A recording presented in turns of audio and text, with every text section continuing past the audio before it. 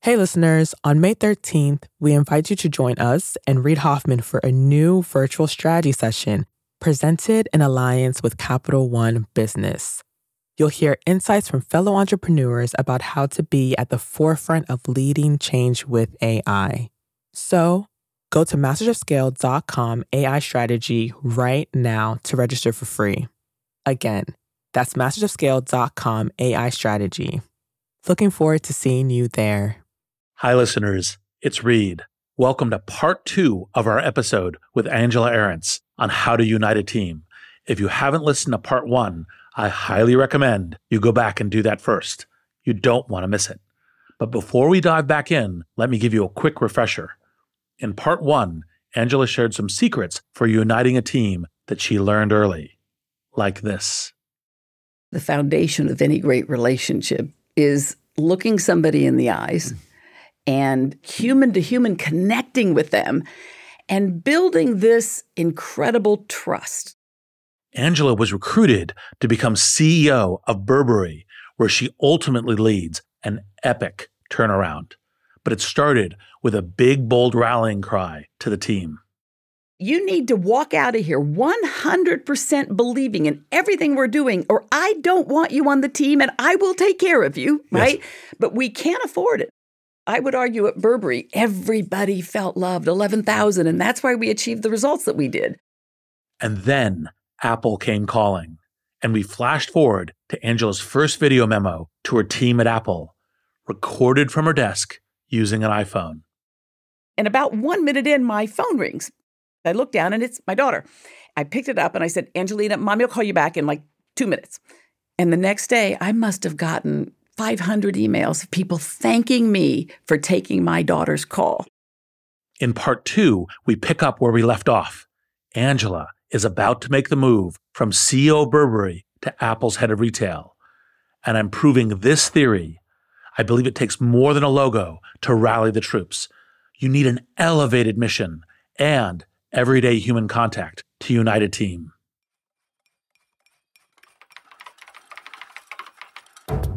You got to have incredible talent at every position. It's like this huge push. There are fires burning when you're going home. Can you believe it? Such an idiot. And then you go back to, this is totally going to be amazing. There are so many easy ways. I'm supposed to know what to do. I have no idea what to do. Sorry, we made a mistake. But you have to time it right. Oops. Working out of a 3-bedroom apartment. Stuff that just seems absolutely nutballs. 10 years later, I was like, well, that's just how you do it. We haven't made it. Just how you do it. This is Masters of Scale. We'll start the show in a moment after a word from our premier brand partner, Capital One Business. I woke up in the middle of the night because I had this nightmare that we were front page news, that we've done the stupidest mistake of our life by making this pivot.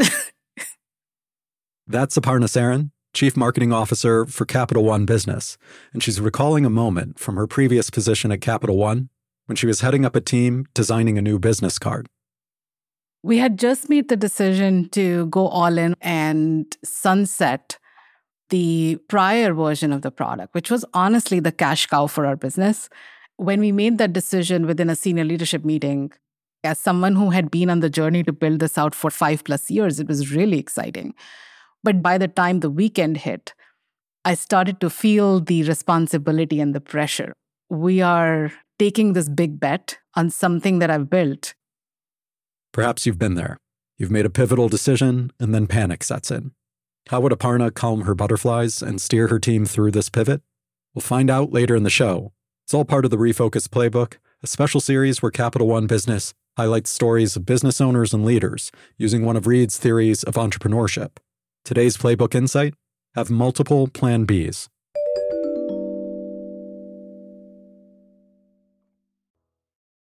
I'm Reid Hoffman, co-founder of LinkedIn, partner at Greylock, and your host. And I believe it takes more than a logo to rally the troops. You need an elevated mission and everyday human contact to unite a team. In part 1 of our talk with Angela Ahrendts, we looked at her rise through the fashion industry, including the epic turnaround she led as CEO of Burberry. doubling revenue and tripling the stock price in 8 years. But then Apple CEO Tim Cook came calling. He wanted Angela to lead Apple's retail operations. He had his work cut out for him. I told Tim, I said, trust me, I'm not the right person. You really don't want me. But in the end, Tim convinced Angela she was the right person, and Angela had to break the news to her current team. I was over 9 years now at Burberry. Then I had to go to the chairman, and I said, I need to take an extra week or two this summer. I've been called, and I don't want to do anything. But I need to meditate. I need to understand if this is. And he just looked at me, and he said, it's Apple. It's Apple. 2 words that have meant so many things to so many people over so many years. Here's to the crazy ones, the misfits, the rebels, the troublemakers. 1984, we introduced the Macintosh. We shall prevail. On January 24th, Apple Computer will introduce Macintosh. And you'll see why 1984 won't be like 1984. In 2001, we introduced the first iPod.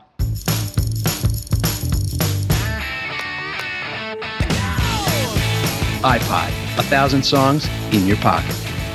Today, we're introducing a widescreen iPod with touch controls, a revolutionary mobile phone, and a breakthrough internet communications device. This is one device.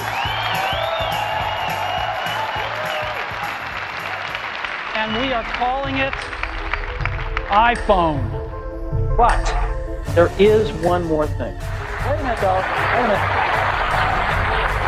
I forgot. There is one more thing. There is one more thing. But there's one more little thing. But there is one more thing.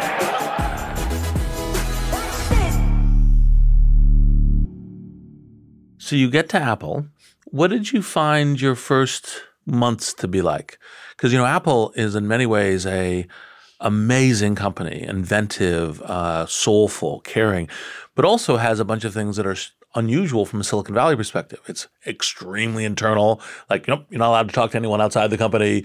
Many groups are working on things that nobody knows about and that it doesn't share between the group. Like, there's a bunch of also oddities around Apple. What was those first few months like for you? I hated it. Yes. Yes. No. That for the first 6 months, yes. And the thing you didn't mention was the acronyms. Yes. Right? I mean, Yes. it's like, it's a different language. Yes. And realize I'm a merchant and a marketer. Yes. It was actually like going to Mars. When I heard Angela say this, my first thought was, yes, that's an authentic answer, right? Because the vast majority of people, when they make a big jump between companies, they find out that it's hard. You go from saying, oh my God, this is going to be magical, to, oh my God, this is so different. And can I even do this? I have confidence in myself, but can I win at this game? So before Angela could rally the troops, she had to rally herself. I got so insecure the first 3 or 4 months, but then you have a talk with yourself, right? And all your meditating and things. And it's like, no, would you stop it? There's no way in the world I could possibly learn everything. And they didn't bring me in to learn all of that. They brought me in because I have gifts and I'm supposed to focus on applying those. And right. So once you get past that first 3 to 6 months insecurity, yes. Because again, you come in and you just feel stupid. When you come out of sector like I did. And I'm just wired very, very, very differently than most. Not all, but than most. So there were a handful of like-minded yes. people, et cetera, that I knew we could work very closely with. And we all agreed on the vision, et cetera. But like we said, the first 6 months everywhere is difficult. Yes. Yep. But then I also realized that I had to do it my way. And they brought me in to do it my way. So Angela set out to rally the troops in her own way. You may be wondering at this point, why did the troops need rallying anyway? After all, Apple was dominating. In 10 years, they had quadrupled the number of stores worldwide. But with growth comes growing pains. Angela's challenge: maintain the iconic magic of Apple while managing crowds that now include technological late bloomers, as well as obsessive early adopters. To pull that off would require a big vision, but it also required everyday, hands-on coordination among retail teams separated by languages, time zones, and geography. Angela knew she had to show her far-flung team through words and actions that each person mattered and that they were part of something bigger. I want you to be aware of what our plan is, where we're going, and it's all for you, because of you, and I want us to connect. I want you to trust me. This brings us to our weekly videos that we discussed back in part 1. Recorded on the fly, sent from an iPhone directly to every retail employee at the company. These were not the stylized, carefully crafted Apple productions you might expect. I'm going to do a video, and I don't want a studio, and I don't want hair and makeup. We have a phone. I'm going to do it like my kids do YouTube videos. It's going to be 3 thoughts in 3 minutes or less, no editing, nothing. She recorded these videos every week for 4 years from wherever she was in the world. Then I didn't want it all about me. Then it was every other week. Then I would have all the senior executives. So we'd rotate because it's important that they do it too and that everybody understands who they are and their function in the business. Angela made these weekly messages a top priority because she understood a fundamental truth about team building. You have to be intentional about fostering cohesion and common purpose. It won't happen just because everyone is wearing the same color t-shirt and a picture of the same partially munched fruit. You need to build in events, rituals, and good old-fashioned human-to-human contact. There is nothing more powerful in driving a vision or turning a company around than just clear, consistent communication. That drives connection and collaboration. That builds trust. And when you build that kind of trust, then people feel empowered. One innovation Angela encouraged was built specifically to achieve this kind of empowerment across teams. How? Human-to-human contact between retail stores. We ended up creating all types of apps and things so that they could talk to each other and solve problems together. We created an app called Loop that they had to close the loop. If there was a problem, you can't just complain about it. How fast can you fix it? How fast can you close that loop? And so while we're in bed, et cetera, problems comes up, they could all talk to each other.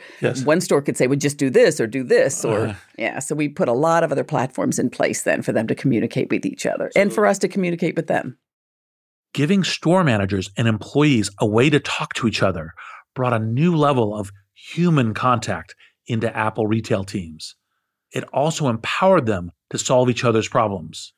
A store manager in Mexico City might have already solved a problem vexing a store manager in Brussels. Solving the language problem was fairly easy once a tool was in place. The bigger language problem played out at Apple HQ. It's funny. I had to learn to talk their language, right? Because there really were not any retailers at all in the company.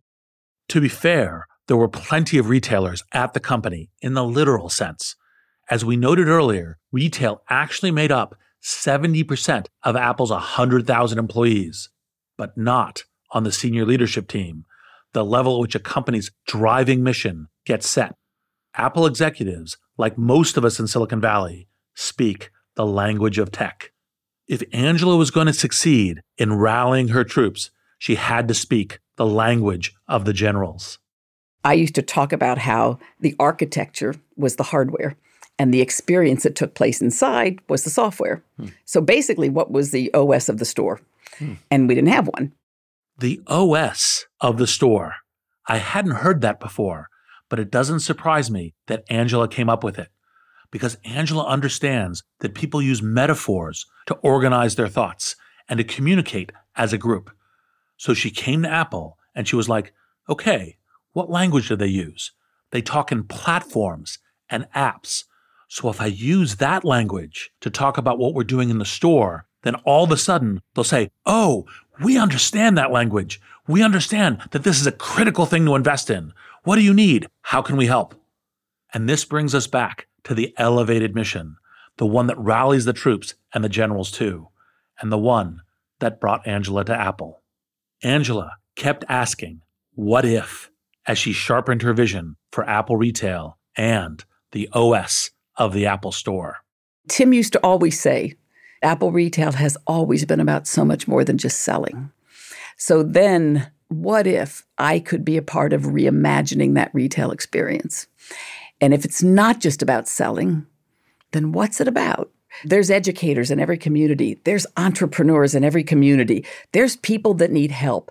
We're going to all live longer. There's a lot of older people who need support. There's a lot of kids where public schools don't teach them to code, right? And so all of a sudden I thought, oh, maybe I can dream. And maybe I can help reimagine what that experience should be, could be. How many lives can we touch and transform by the power of our performance? And I thought, wow, like what if?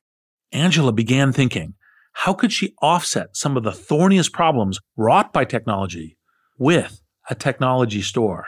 I was a woman on a mission. Yep. And in the first 6 months, I'm a big 5-year plan person. And so very early on, we put that 5-year plan together. And like I said, dreamed of everything that we wanted to do from a business side, where are we going to put these stores and why? And, so brought in all the data in terms of what would be the top 200 markets in the next 20 years. And so we understood where to invest, et cetera. But then by the same token, what are going to be the biggest things impacting society that we could possibly help offset? I'm telling you, Reed, I didn't know the problem of isolation. I knew I'd read enough about automation. I did not know a third of the jobs would be disrupted in the next 3 years now. I knew it would be disruptive, but when you get facts at your fingertips and you understand the amount of people that maybe need to be inspired to learn something new, when you put a strategy together and you pause and you read and you get some intense outside counsel, again, a third of the white-collar jobs, right? Lawyers, researchers, anything with rote memorization is going away. You can't. You're one company. You got X number of stores. But I still think that every company has a greater responsibility. Every company needs to do what they can do using their resources. There were a couple different programs that were created by you and your whole team while you were there. What was the program that you most this felt like a great step forward? Yeah, Tim said he thinks it's one of the greatest launches. The program's called Today at Apple. Today at Apple. It was Angela's OS for the store, a program of free daily lessons offered in all Apple stores worldwide. It's a way to bring Apple products to life by unlocking their creative potential. It's also something bigger. It's not a coincidence that Today at Apple's #1 mission is to encourage connection just with people and communities. Today at Apple is really, just think of it as the operating system in a store. We used to say that, if you go to apple.com, you get this incredible 2D experience. And it's deep product knowledge, deep learning, et cetera, right? And if you go into a store, you should have the most incredible 3D experience. And that's about humans. This is about human interaction because you can buy it faster, cheaper anywhere else. You can go to Apple support and get great service. So what is the purpose of this box that 500 million people walk into every single, right? When Angela asked, what is the purpose of this box? What she really meant was, what is the elevated mission that every store manager can get behind? Today at Apple gave the stores that sense of purpose. And it also gave store managers a lot of autonomy to decide what Today at Apple would look like in their store.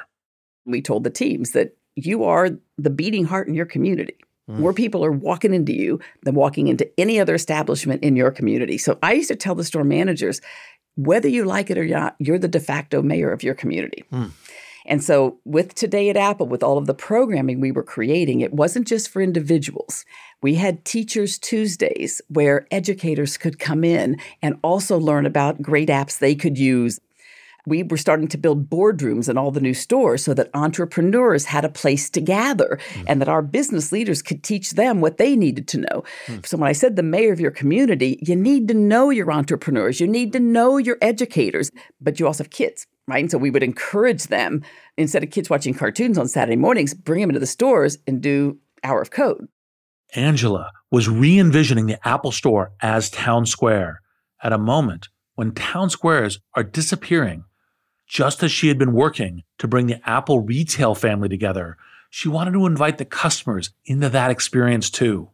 She wanted the town square of your local Apple store to be a place for human-to-human contact. And it started with naming the store managers as de facto mayors, responsible not only for implementing Today at Apple, but helping to create it for their local community. I asked her how she brought that about. But say now you're going to be the mayor of an aspect of your community. You're going to not just learn to say, hey, this is why these products bring delight and joy to you, but also you're going to help integrate them into various aspects of their lives. You have a greater responsibility. You have a greater responsibility. Mm-hmm. That's a new set of thinking. That's a new set of skills. Mm-hmm. How did you help them get there? The tenure of Apple employees, specifically management, is strong. I mean, over 5 years. I think that they were longing to take on something else. We would then get together 1,500 of these senior leaders across the world, and I would stand on stage and talk to them, and then we'd interact. What does this mean, and how are we going to do it? The significance of that face-to-face human interaction amongst 1,500 senior leaders cannot be overstated. It takes the far-flung global nature of Apple and makes it immediate, tangible, and concrete. It creates a sense of being connected to a whole, almost like a family reunion. We'll be back in a moment after a word from our premier brand partner, Capital One Business. There was panic that set in that night because I didn't want to let people down. We're back with Ahrendts Ahrendts of Capital One Business. She was recalling the time she woke up in a cold sweat, terrified that the new product she had been working on might fail. So the next morning, she sat down and wrote an email. It was Sunday morning, and I said, you know what? I'm going to just share this with my peers. It was very emotional. It was sort of a cry for help. Aparna realized that if the new product didn't take off, she needed a plan B, preferably multiple plan Bs. I'm inviting them to be the thought partners so that we are mitigating as much risk as possible, and we have contingency plans in place as we make this move. You write something like this and your heart is pounding, should I send this? It was a super vulnerable moment for me. But then I was I'm going to just send this. What's the worst that'll happen? It can't be worse than being on the front page of the newspaper. So she held her breath and hit send. What happened next would surprise even her. We'll hear about that later in the show.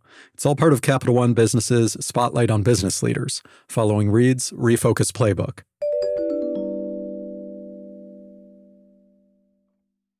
We're back, and we were just talking about how important it is to meet in person when you're trying to unite a global team. The all-hands meeting, the team retreat, the annual company picnic. These are not new concepts in business, but if you do them well, you can use them as more than just an opportunity to swap business cards. A practice, by the way, Angela doesn't even like. I never handed out business cards. Yeah. Because I'd always find that on a plane, if you handed out a business card, it totally changed the conversation. Yep. I've met so many amazing people on planes, and I had no idea who they were, and they had no idea. I have to Google them afterwards. I mean, one time I called my husband. I said, I just sat next to the guy who threw the Super Bowl touchdown. I had no idea. No idea. Right? Yep. Till long after. Yes. But it would have changed the conversation. Mm-hmm. I prefer just to keep it basic. Yeah. Be human. You bet. Be human. Be human. It's the overriding lesson of Angela's work uniting teams. And whether your team is 70,000 or 7, it works.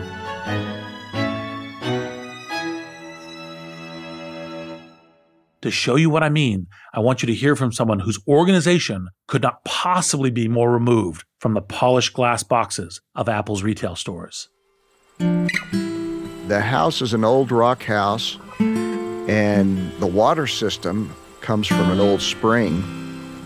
So when we were kids and my grandmother lived there, you would open the faucet and it would just dribble a little bit of water out.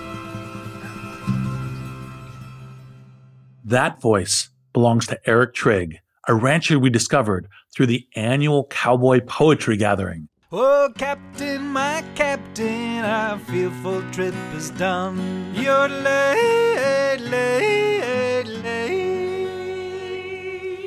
Eric and 22 other members of his family are co-owners of the Trigg Family Ranch in New Mexico.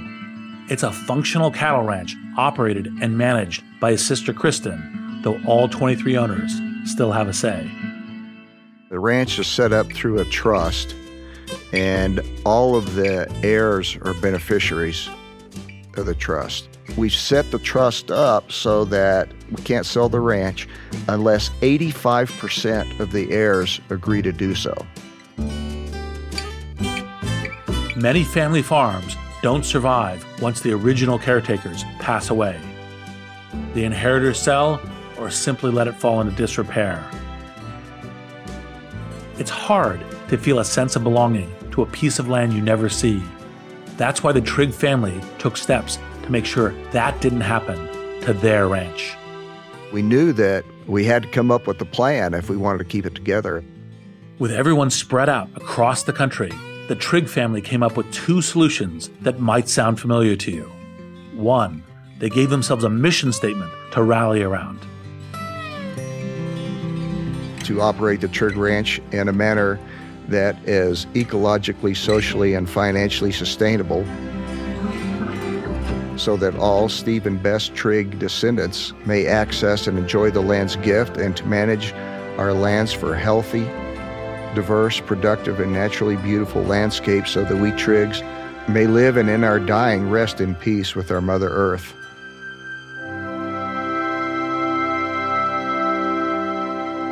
That's quite a statement, and Eric has it seared into his memory. Actually, I'm reading it off my computer. Oh, the next step they took was a face-to-face human approach, something to make sure all family members could keep their connection to the ranch, to make it more real to them, as well as uphold the family's mission to keep the ranch together. Enter the Trigg Ranch Work Week, an annual 7-day gathering of the family to tackle a construction or repair project right on the ranch. Remember that old rock house Eric told us about? That was their first big undertaking. It's been concentrated on my grandmother's house, Nana's, which is an old rock house built in the 1920s. It was totally falling down in the late 90s when we decided that we would start putting it back together. You got to have water. So we dug a big underground, big well house and put in a 1,200-gallon fiberglass tank. The spring runs into that fiberglass tank, and then we have a regular pressure pump that pumps the water under pressure into the pipes in the house. Getting the water running was only the beginning.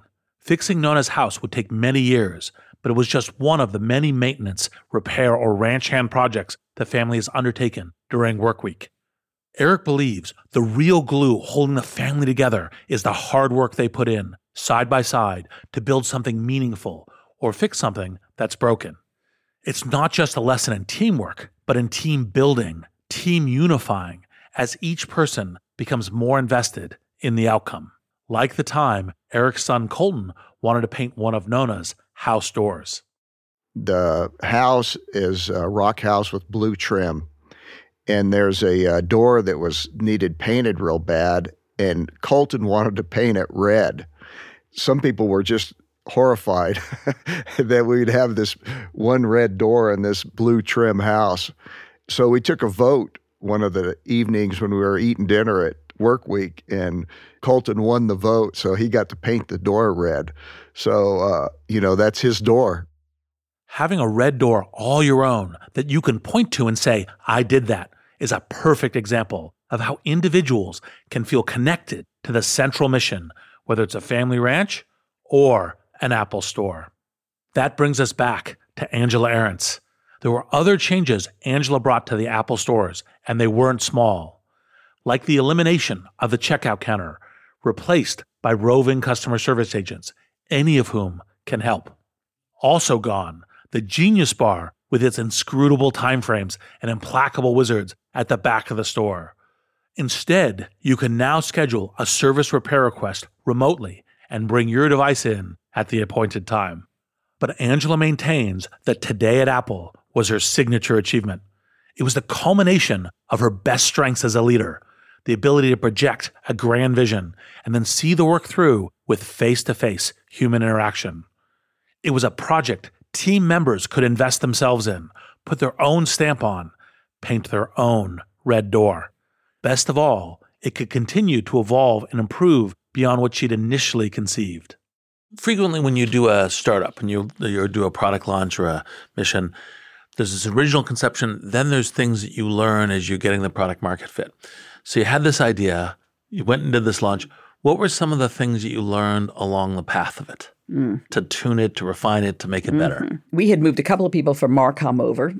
Marcom, Marketing Communications. And then they hired a whole team of people because we didn't have in retail, we didn't have a huge marketing department to even create this, right? We spent a tremendous amount of time, and I was so clear on my vision. It's iOS Live.